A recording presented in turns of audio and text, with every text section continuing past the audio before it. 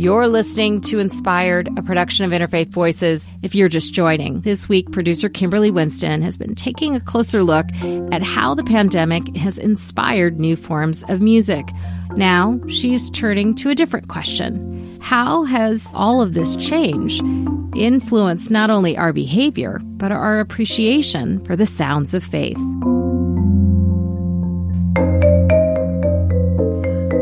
Religious music is not the only kind of sound the coronavirus pandemic is changing. The team at the American Religious Sounds Project, Professors Amy DeRogatis of Michigan State University and Isaac Weiner of The Ohio State University, were collecting recordings from religious events and activities for several years when COVID forced them to pivot. They put out an open call for recordings of people doing religious activities under lockdown, and to date have received between 150 and 200 recordings from all over the country and all different faith backgrounds. And some common themes are emerging across the religious traditions, themes that may indicate the way we do religion will be affected by the pandemic. One of the themes that's surfacing in many of the recordings that we've received is the sound of religious practices in domestic spaces. Of course, a lot of people have always practiced religion in domestic spaces, but now we're hearing particular sounds that we might associate with worship spaces happening in homes.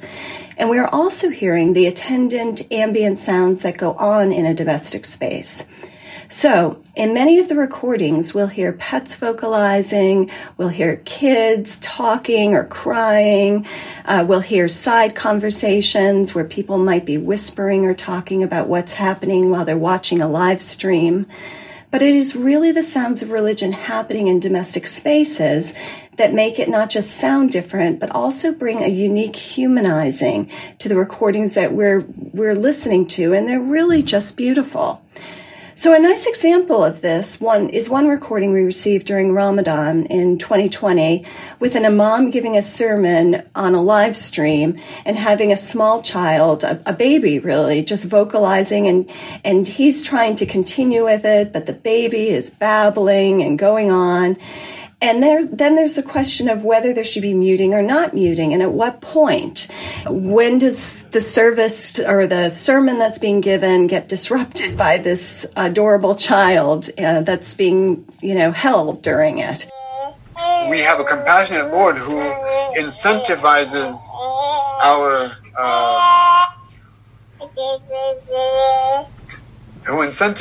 the forgiveness of our sins by calling us to fast. And by giving us this medicine of fasting.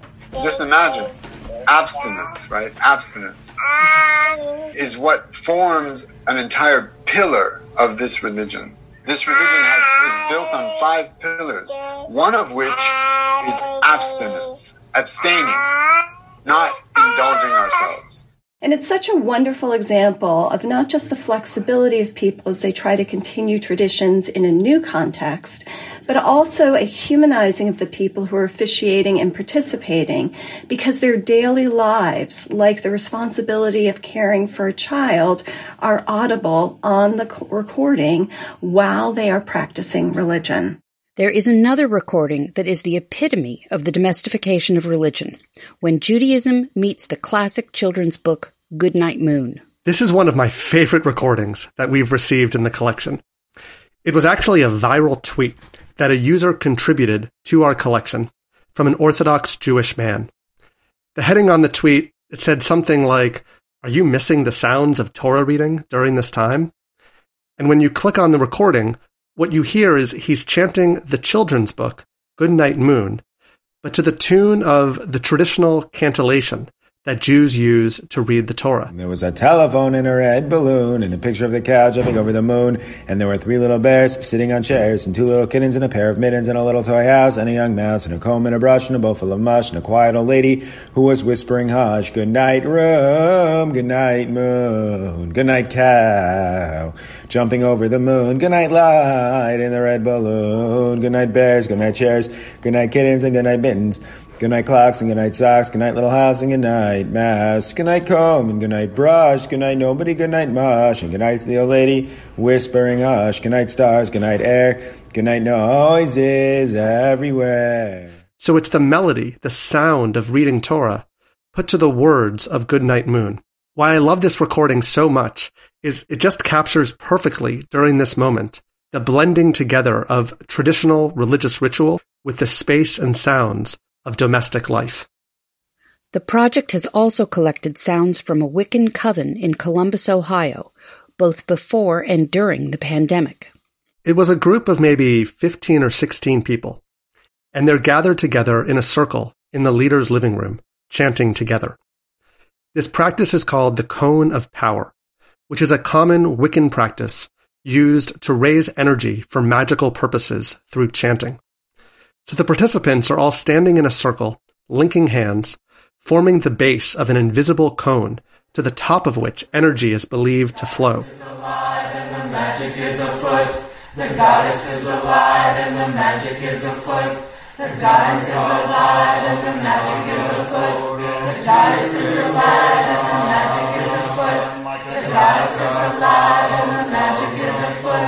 The goddess is alive and the magic is afoot. The goddess is alive and the magic is afoot. The goddess is alive and the magic is afoot. The goddess is alive and the magic is afoot. The goddess is alive and the magic is afoot. And the energy emerges from this really powerful overlapping and weaving of their voices. They're kind of weaving together these melodies and words to create this immense power generating from their circle. So when the COVID pandemic first started, our multimedia content producer, Lauren Pond, went back to this community, and she asked them, "What are you doing now? How are you recreating this ritual?" And they gave her permission to join them and to record their effort as they tried to recreate this powerful ritual over Zoom. And as any of us know who've spent time on Zoom over the last year, communal singing, communal chanting, the kind of ways that this ritual relies on the interweaving of voices, that's very difficult to replicate. So just as a practice, seasons change, but the magic still remains. Seasons change, but the magic still remains. Seasons change, but the magic still remains. Seasons change, but the magic still remains. Seasons alive and the magic is afoot. The goddess is alive and the magic is afoot. I don't know if this is going to work. Yeah, there's too much for the bandwidth. Okay, so you're not getting it in real time, then. So, hit your... Yeah, it's not going to work. Yeah, we should just hit the mute button. Why don't we watch you guys? Yeah, we should mute. Seriously, I do want you to have the experience doing this there. If I get this right, you should film me reaching out to each and every one of you while we're doing this. Many religious communities have had to figure out on the fly how to be creative and transformative in the moment. So in this case, the community decides they're all going to mute themselves, except for the leader, which is a pretty powerful transformation of the ritual. Dero Goddess and Weiner also have a number of recordings of religion being practiced out of doors, where it is considered safer to meet, including this one of some Buddhists in Brooklyn chanting over the banging of pots and pans meant to thank first responders.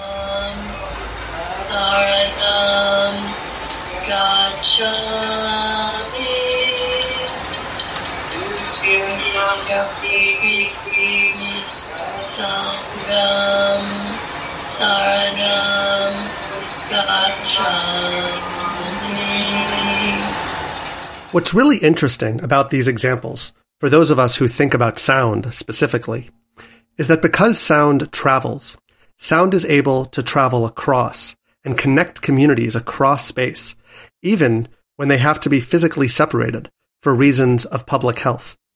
Sound connects, and absolutely it also expands. One of the ways it does that is by spilling outside of traditional spaces like churches or synagogues or mosques. And during this time, when so much practice has shifted inward domestically into the home, as we've discussed, sound has also allowed for really creative ways of spilling outward into the public square, into the public sphere. Easter and the Jewish High Holy Days have also moved out of doors, and so have their joyful sounds. Right after the shutdown, we were heading into the Christian Lenten season, and then eventually, of course, Easter. And I think it just really compounded for so many people who practice Christianity what a huge loss that was. Easter is the most important holiday within the liturgical calendar, and it's the one time many people go to physical churches. And to not have that happen, to miss not just the religious doctrine of the holiday, but also the practice of being together, many churches and people got creative and started to think about ways in which they could come together and experience that community. One of the clips that we have comes from Milwaukee, Wisconsin, and it's a group of people who, missing the community and the sounds of Easter service, came together on their porches and banged their pots and pans together while church bells rang in the background. It's a really wonderful example of being in community, but being in your own home at the same time, experiencing the joyful noises that you expect to hear on Easter Sunday morning.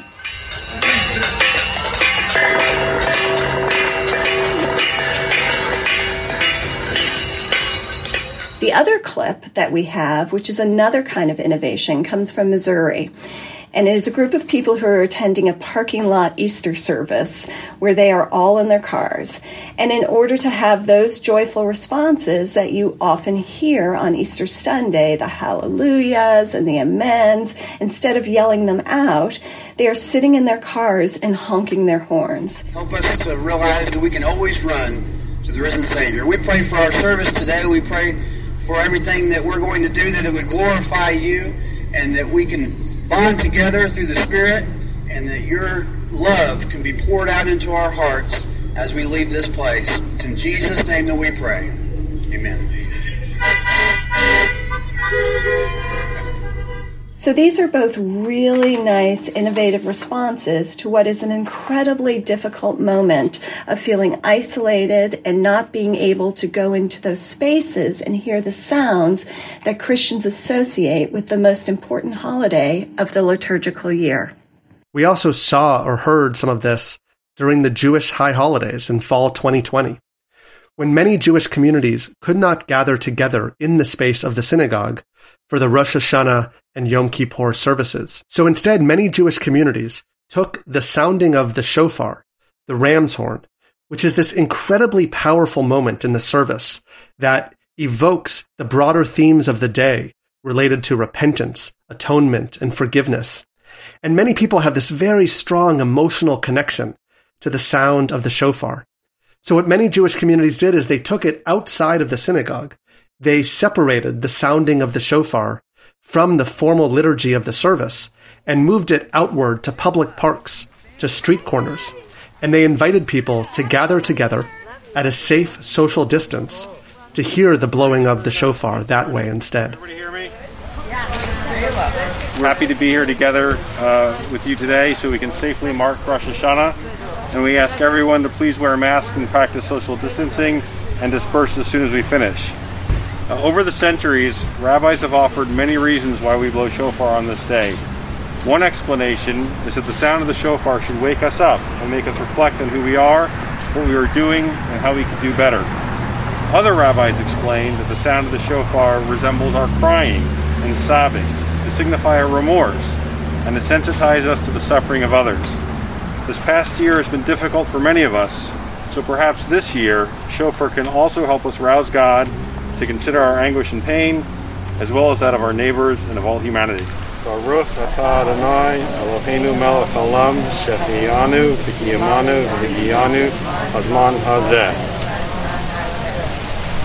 Baruch atah Adonai Eloheinu melech haolam asher kiddushanu v'mitzotav v'tzivanu l'shmoa kol shofar. Blessed are you, Lord our God, ruler of the universe, who has sanctified us with commandments and commanded us to hear the sound of shofar.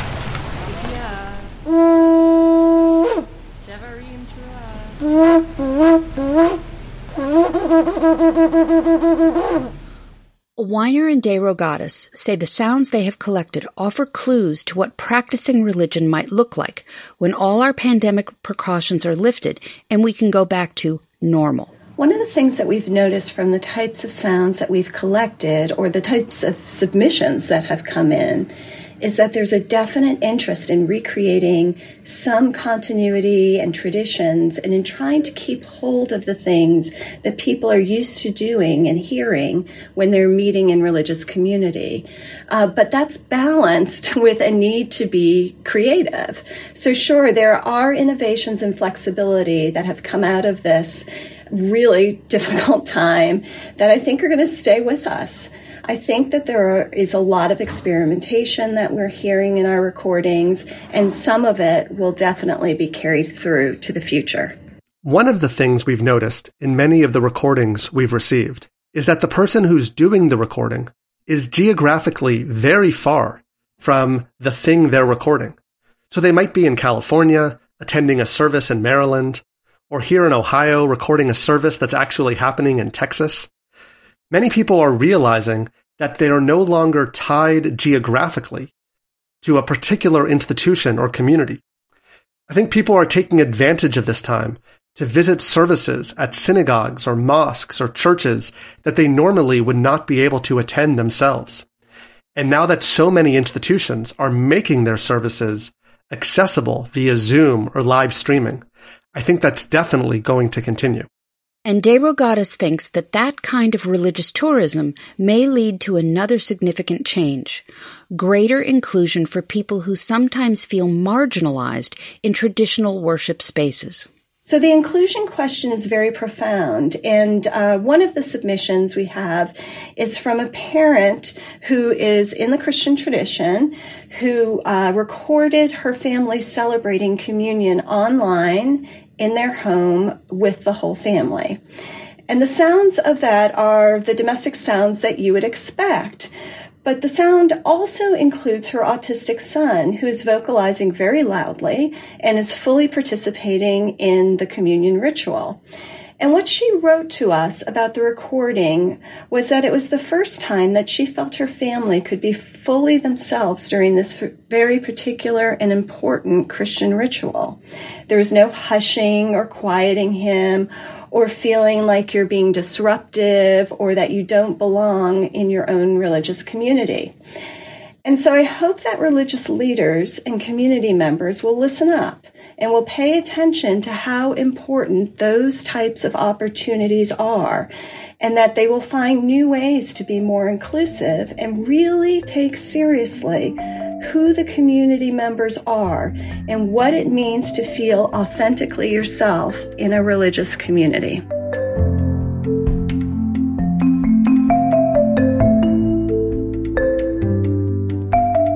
That was Amy DeRogatis and Isaac Weiner, co-directors of the American Religious Sounds Project, a joint venture between The Ohio State University, where Weiner is an associate professor of comparative studies, and Michigan State University, where DeRogatis is a professor of religious studies. I am Kimberly Winston, reporting from Northern California. That's all for this week's show. If you missed any portion, head over to interfaithradio.org for this week's episode show notes, where you will find links to the musical selections featured and details on how you can submit your recordings to the American Religious Sounds Project. This week's episode was produced by Kimberly Winston and Kevin McCarthy. A special thanks to our founder, Maureen Fiedler, and MC Yogi for our theme music. Wherever you are, I hope you are well, and I hope you stay connected, and I hope to see you next week. I'm your host and executive producer, Umbreen Khan.